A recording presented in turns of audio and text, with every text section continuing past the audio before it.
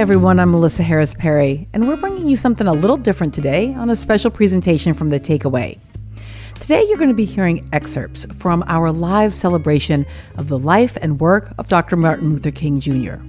Now, the event is in collaboration with the Apollo Theater, WNYC, The Takeaway, and the March on Washington Film Festival.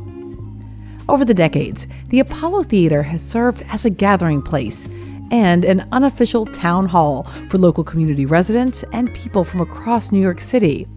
But this year, the continuing COVID-19 pandemic meant our celebration was virtual. And in some ways, it might feel impossible to fully celebrate Dr. King in a virtual environment. After all, the movement for racial justice and civil rights is truly a movement about being together. It's a movement marked by mass meetings in Southern churches, a movement we remember through images of marches where Dr. King linked arms with members of the communities where he worked. It's a movement where activists were beaten, bruised, and bloodied by state power that was anything but virtual. But the decision to go digital does honor another aspect of this movement: its creativity and collective action. Let's consider the Montgomery bus boycott, where Dr. King's leadership first gained national attention. For over a year, every single Black person in the city of Montgomery, Alabama, refused to ride the segregated public buses. Every single person, for more than a year. Now, this kind of collective action, it takes not only commitment and coordination, it also takes creativity. To organize a community-free taxi service, to determine new routes to school and work, to keep up the spirits of those involved, and ultimately, to win the legal decision to desegregate. Indeed, one way to think of the movement for civil rights is as artistry, a complex composition played by multiple instruments of activism, a collage of resistance painting a new portrait of democratic possibility, a new story of America authored by all who worked and organized and sacrificed along with Dr. King. And thus, our special Uptown Hall MLK Activism the Arts reveals the many ways the arts influenced the creative nonviolent resistance of Dr. King's activism.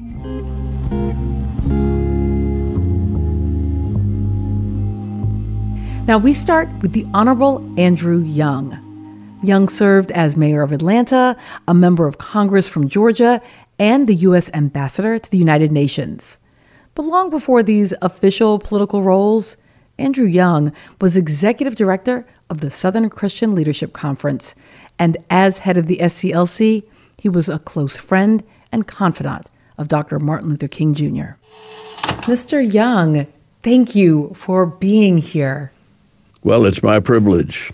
So, Ambassador, I want to begin with the most personal, and then we can sort of expand out. Help yourself. But when you think about your experience with Dr. King, maybe less the notion of Dr. King as the movement activist leader, but more as the person. I've heard you at times talk about him joking and clowning and the ways that he engaged the people that he worked with. Can you reflect on Dr. King a bit for us? The Royal Peacock on Auburn Avenue was where most of the blues and rock and roll and the old music, what they used to call the Chitlin Circuit. And so he'd have to pass there. He got along with everybody, and everybody knew who he was. It was easy for him. He could drop in any Black community in America and carry on a conversation and be comfortable with all the folk that were hanging out, because he hung out on the streets. Everybody knew he was the preacher's son, and they treated him that way with great respect. And it was as though even growing up, he was somebody special, because his father was not only the pastor of one of the largest churches, but his grandfather had been the pastor of the same church. So he had a generational priority on Auburn Avenue. Auburn Avenue was also, in his time, where all of the soldiers that were in the South from all over the country. We had Fort Benning, 80 miles to the south, Fort Gillem, Fort McPherson. There were about 6 Army bases within 2 hours of Atlanta. And so on the weekends, Auburn Avenue until early Sunday morning belonged to the nightclubs and the soldiers. And then it was almost as when the sun came up, then that was God's territory and the churches took over. So he lived a full life with all kinds of wonderful people. And he loved them. He respected them. They knew who he was. And so anywhere we went, when you'd get on the main black street in the community, he was at home. I love hearing these reflections. There are obviously so many images of Dr. King, but I will say my favorite photograph of him is of him in Chicago during the Chicago campaign, playing pool on the South Side. And there is something about seeing him in that relaxed atmosphere, seeing his humanity, his manhood, as you've described it, that all-American black boyhood, now manhood, even in the context of all the serious work he was doing. Yeah. Well, it was the seriousness of the work that came from the people on the streets that he grew up with. Like he used to quote this guy that used to hang outside the barbershop and play a guitar. And he had this song, "Been Down So Long That Down Don't Bother Me." And he'd sing it that way sometimes. And then other times he would sing it, "Been down so long, getting up don't cross my mind." And he quoted from these blues singers off the street in his sermons, and he felt what they were talking about, and he knew that it was his challenge to get them to rise up, and we did. What you've just done, I think, is so critical by linking that blues aesthetic in the context of the movement. It's not just that the arts fueled the movement, but the movement was itself a kind of art, right? That it was a lyric, it was a composition, it was bringing together these parts and understanding that you had, maybe upper middle class students and you had, a 78-year-old fearless leader, right? Together in those moments. Well, the only place we could meet was in the church. And before, usually the meeting started at 8:00. Well, that meant that the preachers got there at 8:00. The old folk came straight from work, or 5 or 6 o'clock, and they started moaning and singing these old long meter hymns and spirituals, and they sort of carried on. They got the church warmed up, and then around 6:30 or 7. The high school students came in and they started singing freedom songs and clapping their hands, and you had an integration of the generations every night in a church in Birmingham, Alabama, or in Selma, Alabama. Ambassador, as we complete our interview, and thank you for your generosity with your time today, I'm wondering if you can just give us a word. I know many people in this moment, with the COVID pandemic, with the continuing divisions in our country, are feeling hopeless.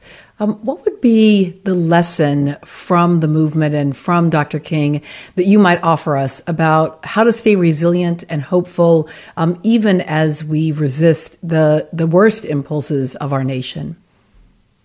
Well, I think that where we found our strength was in the heritage of our ancestors. That Martin,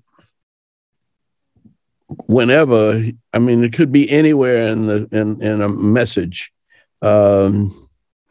he'd say things like, "Black men and women in slavery had more faith than people in the Old Testament. They straightened out Jeremiah's question mark into an exclamation point, because they didn't ask, is there a balm in Gilead? They said, there is a balm in Gilead that heals a sin-sick soul. There's a balm in Gilead that makes the wounded whole. So when I get discouraged and think my work's in vain, then comes the Holy Spirit that revives my soul again, because there is a balm in Gilead. And he could start preaching like that, sitting around in a hotel room. And the distance between his spiritual life and the movement was non-existent. The movement came out of his spiritual life. There was something in him that synthesized, like an orchestra conductor, the culture of the Black church, Black folk in the pool halls, people in the farms, and he did it with a rhythm that made you have to pat your feet and make you want to jump up and shout. And it was that affirmation of faith that got us through, as we say, many dangers, toils, and snares. I have already come. It was grace that brought us safe thus far, and grace will lead us home. The Honorable Andrew Young.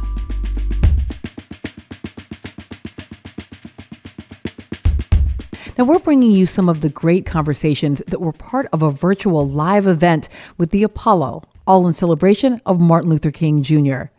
Now, I had the opportunity to speak with artist, collector, CEO, and founder of Black Art in America, Najee Dorsey. I asked Najee about the ways that artists and creators contribute to Black folks' movements for racial justice. Art is our visual language. Art chronicles and documents our history. It documents our journey. It also plays an active role in mobilizing people, touching them in a spiritual, a visceral way to get them to take action. It's how we see the world. I mean, hopefully enough people live with art and been exposed to art, and art has tremendous impact on individuals and also our culture. I mean, it's one of the first things when you take a look at it from a historical standpoint that people try to, fight and get rid of the artist, because the artists mix and mingle with all aspects of society. And so artists are considered to be some of the most dangerous in terms of free thinkers and progressives in any community.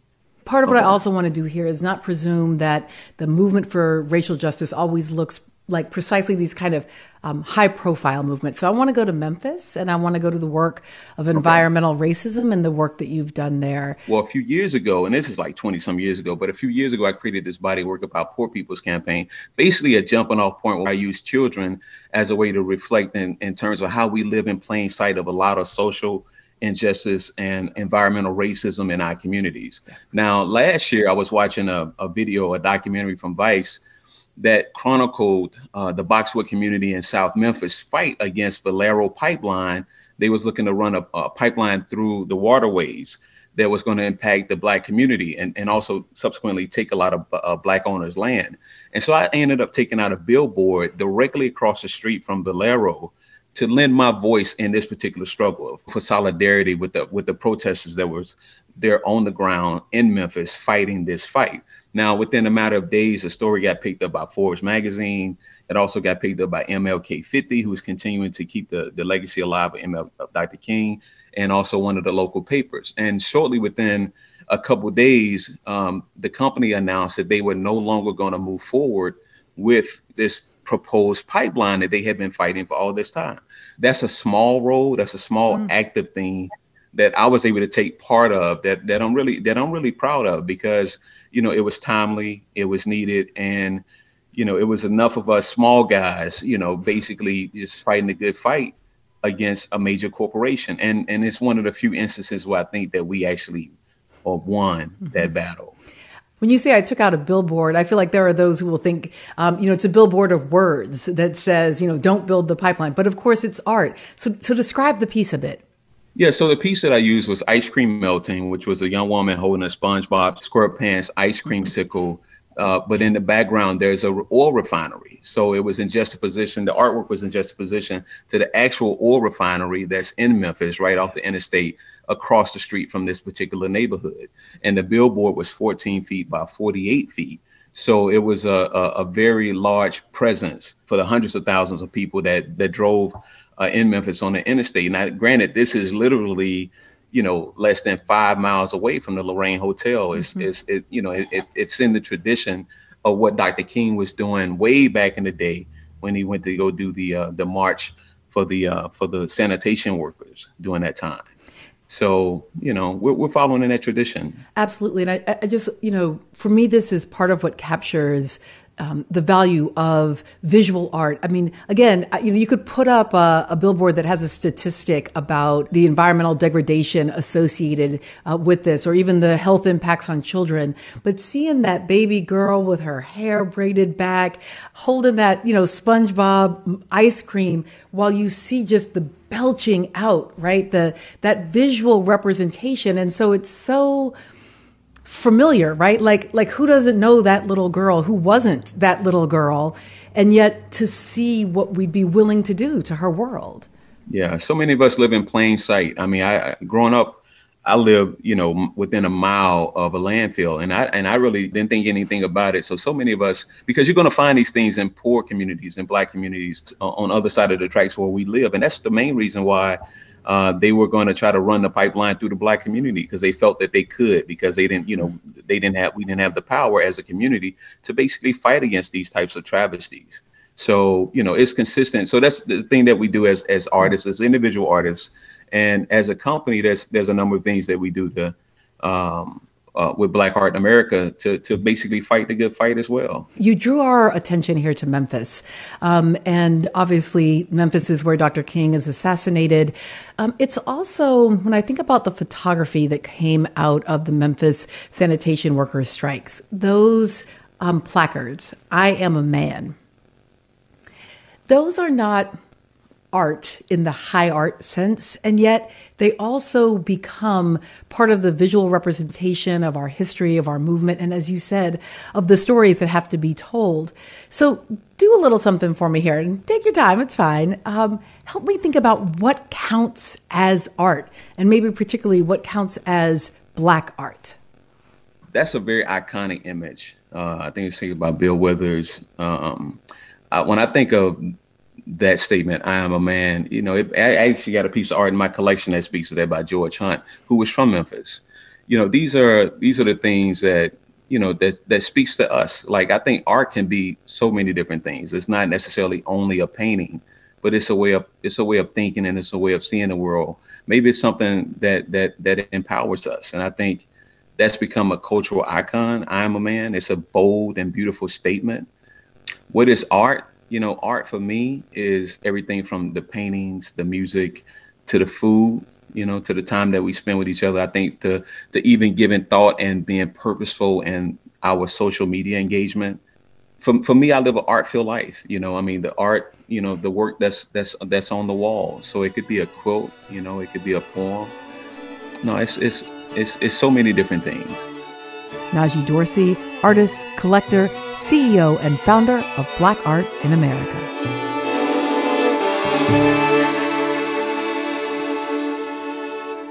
Our next conversation is about activism through literature. WNYC host Brian Lehrer sat down with award-winning children's book author Jacqueline Woodson. I think it's accurate to say we live in a time of activism for social justice, for racial justice, that's probably greater than anything since Martin Luther King's day, since the 1960s. Is it influencing either what you read or what you write in the last couple of years? It's definitely made me think harder about the stories I want to read. I want to read stuff where people have something to say. I've never been engaged with stories where there's a whole lot of navel gazing anyway. but I am much more intentional about what I read. I feel like my time is shorter too. But in terms of my own writing, I've always been committed to social justice. So that hasn't changed so much.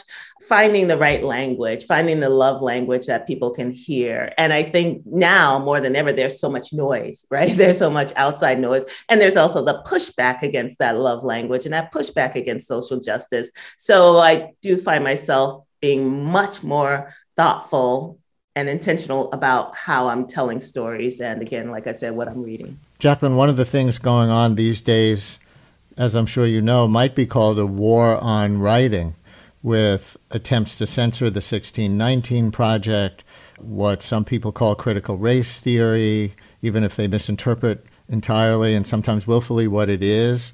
I wonder if you are feeling that as a writer, either with respect to your own work or just as you look out at the world. It's such a great question. I mean, first and foremost, I have to give my flowers to Nicole Hannah-Jones, who's holding down the fort on so much of the pushback and hatred she's getting for telling the truth. And I think that, I'm censored in a lot of places. And one thing I think about is, if I was growing up today, would I have gotten all of the class learning I got about Martin Luther King Jr., right? Because people would say this is something that we don't want taught in our classrooms because it might make our white kids feel bad. And that's what the dialogue is, right? That's what the argument is. So books like The Story of Ruby Bridges are being struck from reading lists. Brown Girl Dreaming has been challenged. My book, Brown Girl, a couple of my books, but that one was surprising to me in that it's about American history, and people are pushing back against American history told from the points of view of the non-white bodies that lived it. So it's exhausting. I mean, but the work has always been exhausting. And I think the only thing I can say is we have to keep speaking up. We have to keep reading those books. We have to keep demanding them in our classrooms. We have to get on the school boards because people on school boards are getting threatened. Their lives are getting threatened for bringing a book like The Story of Ruby Bridges into the classroom. It's bananas, but it makes perfect sense, because when this kind of change is happening, people get very fearful. And we see in this that words and books are very powerful. And for me as a writer, I just want the books to get into the hands of the young people who need them, so that they have the tools for understanding the context of the world they're living in now. So it's heartbreaking and it's exhausting, and it's exciting because it's about, we know where the struggle is, we know where the fight is, and we know the work that we need to do to make this country better. That's WNYC's Brian Lehrer speaking with author Jacqueline Woodson. And this is The Takeaway. NYC Now delivers the most up-to-date local news from WNYC and Gothamist every morning, midday, and evening. With 3 updates a day, listeners get breaking news, top headlines, and in-depth coverage from across New York City. By sponsoring programming like NYC Now, you'll reach our community of dedicated listeners with premium messaging and an uncluttered audio experience. Visit sponsorship.wnyc.org to get in touch and find out more.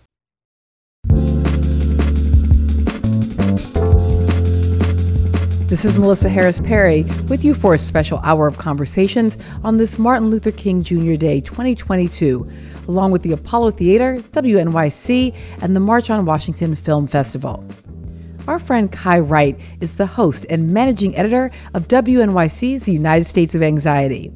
And he sat down with the president of Color of Change, Rashad Robinson, to discuss the role of celebrity in empowering social justice movements. We know the huge role some of the Hollywood stars of the past, Black Hollywood, Harry Belafonte, Sidney Poitier, played in the civil rights movement. Talk about that a little bit, like what role those people played in the civil rights movement and who's playing that role now. Yeah, when I think about Harry Belafonte, Ossie Davis, and Ruby Dee and Sidney Poitier, I oftentimes think about the deep respect they had with building up infrastructure, the role that they had directly with the activists on the ground, the folks who were leading organizations, building up and recognizing their role in the ecosystem of being able to help advance change by supporting folks like Dr. King, supporting SNCC, supporting the organizations that were translating the presence and the visibility of these moments into the actual power that was needed. And, there are so many, I think, current activists, when we talk about the Change Hollywood effort, that effort would not have gotten off the ground without a deep collaboration with Michael B. Jordan and Outlier Productions, who was our partner as we launched it. I think about so much of the work we've done in Hollywood in deep partnership with folks like Ava DuVernay. I think about some of our early work in writers' rooms being sort of brought in by folks like Mara Brackett-Keel, the ongoing way that activist actors like Kerry Washington and Tracy Ellis Ross and Kendrick Sampson and so many others have been able to not just support us at Color of Change, but so many of the other leading movement organizations, and being able to help us reach more people using their narrative infrastructure to help elevate our demands and bring more people in. I think about the work we've done, with folks like Common and others. And all of that, I think, is incredibly important to sort of recognizing the deep role that sort of cultural advocates have in helping people see the world and seeing what needs to be done, and the role that activists have in helping to build the strategies and the advocacy and the efforts to power that type of change. It's funny because I think the popular conversation, I don't know, for some people, the popular conversation is like, oh, we don't have the kind of activism amongst Black celebrities and Black leaders that we used to have. There's this nostalgia for it, but even and I admit, I'm guilty a little of that thinking myself, but even just hearing you tick through those names and thinking about it, it's actually quite a robust moment. We have to build the infrastructure, build the platforms that allow people to be part of these efforts, give people the pathways to be powerful on these issues.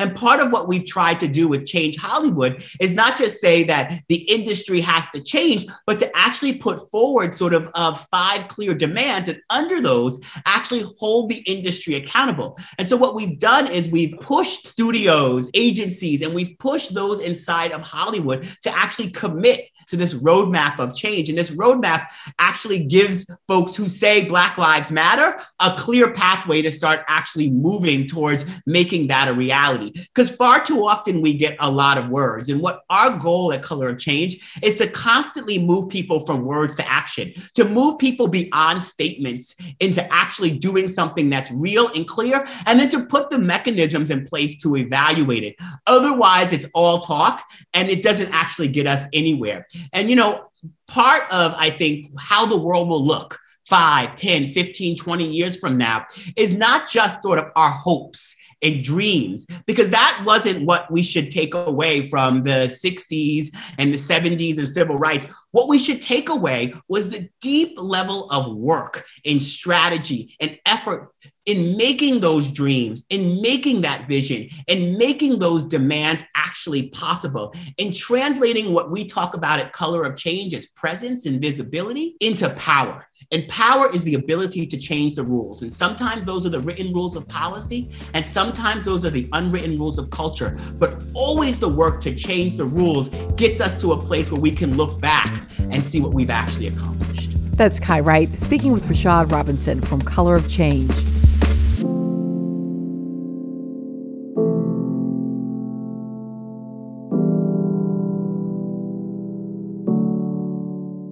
Next up is Garrett McQueen, executive producer and co-host of the Trilloquy podcast and president of Trillworks Media.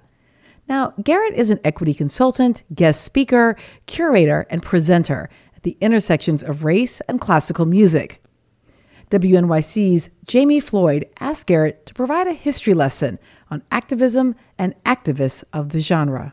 The intersection of Black activism and classical music is a very long history filled with the names of far more people that I could share with you here today, but I'll offer a few examples of what this has looked like over the past couple centuries and how it all remains relevant today. So first and foremost, I have to acknowledge that activism among classical musicians predates Black Lives Matter, it predates the Civil Rights Movement, and even America as a country. Way back around the year of 1729, there was a man born on a slave ship headed from the African continent to England. His name was Ignatius Sancho. Now, Ignatius would grow up to be one of the leading figures in the abolitionist movement over in England and was even the very first black person to vote in a British election back in 1774. So in addition to being that sort of activist and even an author, Ignatius Sancho was a composer of a vast number of compositions for string orchestra. Now, these pieces weren't regularly performed for many, many, many years, but today there are ensembles all around the world that use his music as a means of remembering the slave trade as a global scourge, not just one that impacted the United States. It's a dark part of our human history that was overcome through the work of all sorts of people, musicians included. Now, if you fast forward about 100 years or so, you can find another Black Briton whose work lived at the intersection of classical music and activism. He was a man named Samuel Coleridge Taylor. He only lived to be 37 years old, but he managed to get a lot done in his relatively short life. First and foremost, Samuel Coleridge Taylor was a broadly respected composer in his own right. He had a number of pieces that really hit big back in the late 19th and early 20th centuries. One of those works was called Hiawatha's Wedding Feast. That work was such a big hit that it led him to an American tour so that he could learn more about the diaspora, and that fed into his beliefs when it comes to black people and black civil rights. In the year of 1900, he was the youngest participant at the first Pan-African Conference, and then in 1904, he was received by President Roosevelt at the White House. Today, his music continues to be performed and celebrated, and in my opinion, his music serves as one of the greatest artifacts that we have when it comes to exploring the intersectional history of Pan-African thought and Western classical music. Now, of course, it wasn't just the men who were doing the good work over history. In 1913, a woman named Margaret Bonds was born. Her father was an activist and her mother was a musician, so she grew up thinking about those ideas in tandem. Her most famous work is a tune that many folks know called He's Got the Whole World in His Hands, but a work that lots of folks are returning to is her 1964 Montgomery Variations. This work was written in honor of Martin Luther King Jr. and the tireless work done by black folks down in Alabama fighting for civil rights and specifically voting rights. She also has a Christmas oratorio called The Ballad of the Brown King, which is also beginning to get more and more play in concert settings. Now, I will be remiss if I didn't mention Margaret Bonds' teacher, the folks she learned music from. As an aside, I was really lucky to get to study with someone black in the early years of my development, and so was Margaret Bonds. It proved very impactful. As a high school student, Margaret Bonds studied piano and composition with two black musicians, in fact, a man named William Levy Dawson and a black woman named Florence Price. So I'd like to share a short excerpt from a holiday show that I produced for Kwanzaa back in 2020 to give everyone a taste of her music. This excerpt features a bit of Florence Price's single movement piano concerto as performed by the Chicago Sinfonietta featuring pianist Karen Walwyn.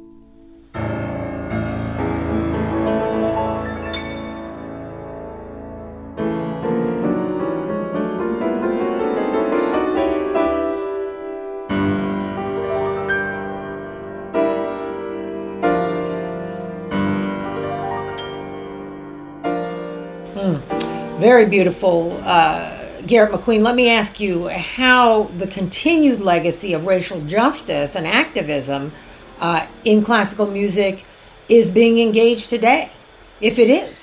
Yeah, it's very important to understand that the work of fighting for black rights through Western classical music has never died, thankfully. So, and there are many ensembles, institutions, and even more individuals who are continuing this fight. The first group I have to name is the Gateways Festival Orchestra. The Gateways Music Festival was founded back in 1993 in Winston-Salem, North Carolina by Arminta Hummings Dumasani. The inaugural concert actually included a violin concerto featuring Louis Louis Farrakhan on solo violin, something that a lot of folks don't know. Well, Arminta later took the organization to Rochester, New York in 1995. But in addition to the Gateways Music Festival, I have to mention the incredible work that's been happening in the world of opera, including the Metropolitan Opera's premiere of Fire, Shut Up in My Bones, which marked their very first staging of an opera by a Black composer. Now, on the activist side of opera, I'm really proud to be a leadership council member of the Black Opera Alliance, which works to get more Black voices, more Black perspectives, and even more Black compositions on opera stages across the country, just so that things like that isn't a one-off, but something that becomes really normalized in the field. Additionally, institutions like the American Composers Forum and New York's own American Composers Orchestra have shifted in recent years toward racial equity. So it's really exciting, and there's a lot going on. Then let me ask you how people can help to continue the momentum of achieving racial equity in the world of classical music.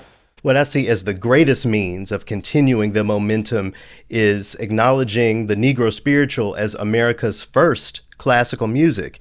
We have to understand that with the exception of musical traditions codified by indigenous people, there's really nothing more musically American than the spiritual. So as the spiritual evolved over the generations, it was separated from the musical traditions codified by folks who were not Black and in turn deemed as something different than classical music. But I believe that we all have to reconsider Black music in all of its iterations since the spiritual as something classical. Not only will this inspire more Black activism from more of our communities, but it'll also transform the genre of so-called classical music, as I like to say, into something that reflects more of who we are as a human race today and in the future.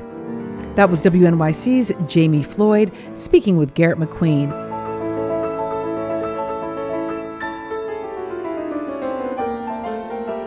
Now we're rounding out this hour with one last conversation from the virtual live event that took place this year, once again due to COVID restrictions. WNYC's host of all of it, Allison Stewart, is joined by stage and film actress, writer, and director Trezana Beverly, and the artistic director of the National Black Theater, Jonathan McCrory. Trezana, I'm going to start with you. How is theater uniquely positioned to address issues of civil rights? Because theater is social. Mm. Theater is a social window to the world. And everything that theater does is social. Mm-hmm. And theater also reflects the politics of the era that it lives in, the generation that lives in that era. I would just uplift that theater is an essential aspect to that gathering catalytic momentum when we actually talk about social justice and we actually talk about social change. And when we think about even in our current frame of the George Floyd moment and when the civic unrest happened, theater was happening in not necessarily buildings, but on the streets. The way in which people were expressing themselves and creating creative ways of letting us know how how that situation was living inside their bodies and creating communal gatherings outdoors. I think that is another way in which we can look at theater that's not so formalized. Sometimes we take the Western gaze of theater as the way in which we should be leaning forward. And I think the indigenous aspect of it, which is sometimes not in that formal space of a theatrical proscenium or in that theatrical home, is equally as important as the latter. Trezana, I'm going to brag on you for a moment. For people who don't know, that you were the first African-American actress to win Best Actress Tony for Colored Girls in the late 70s. I think I may have seen it because I am pretty sure my mom and dad and I went to see it 2 or 3 times, grew up in the area. So it is a pleasure and an honor to speak with you. What did you think when you first read that play?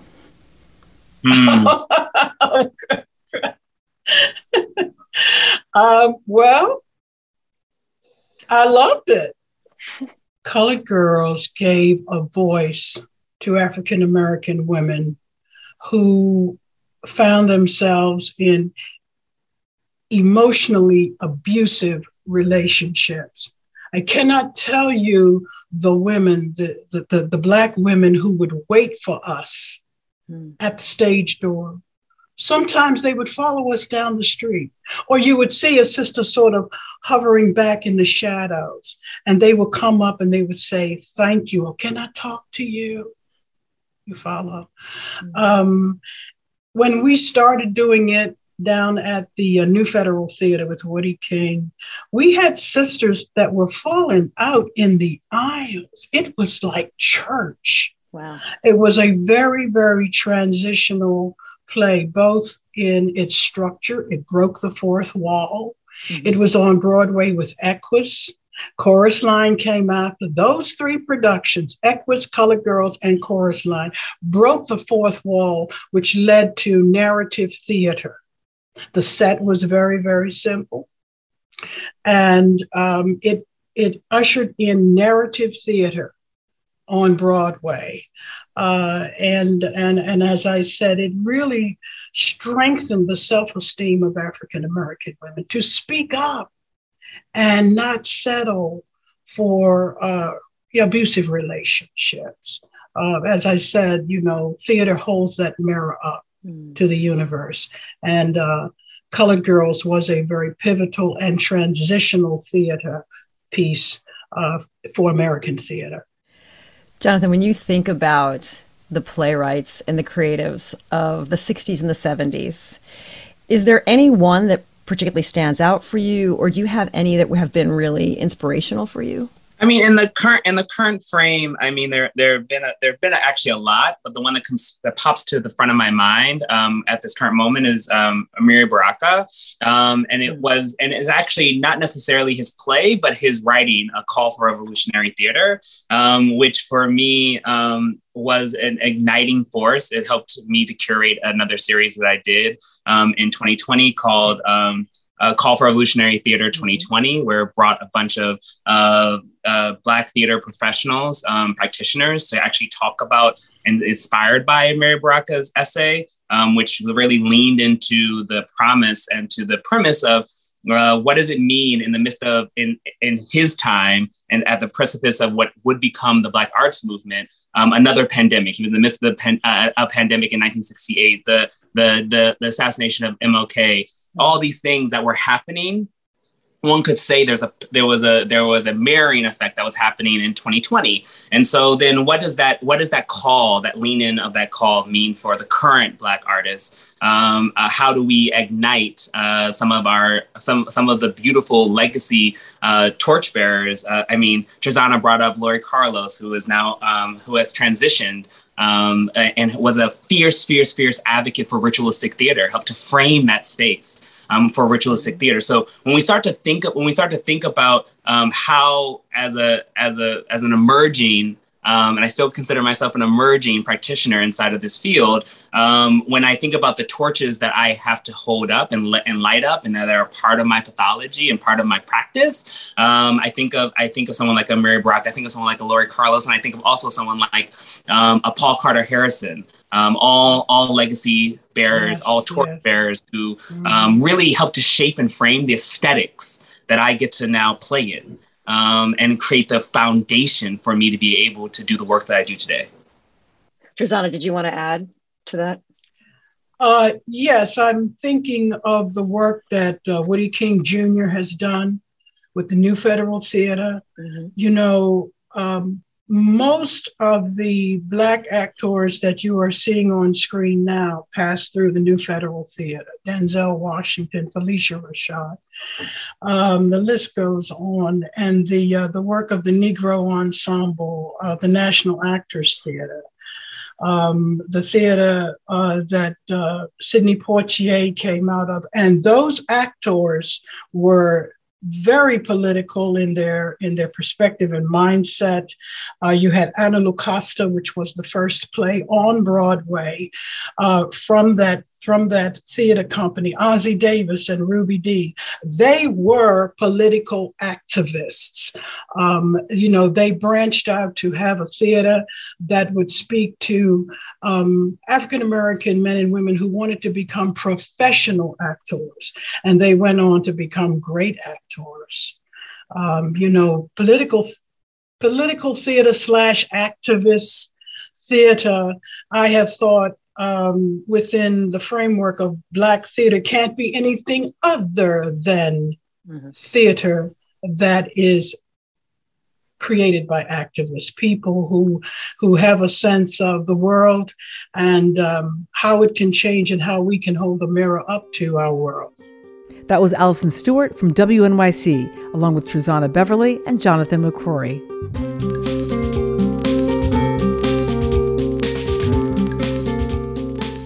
Thanks so much for being part of our MLK celebration in collaboration with the Apollo Theater and the March on Washington Film Festival, along with WNYC. A huge thanks to everyone who helped to produce this event, as well as to all of our hosts and contributors. You can check out the video version of the event at wnyc.org. Thanks so much for joining us. I'm Melissa Harris Perry, and this has been a special Martin Luther King Jr. celebration from The Takeaway.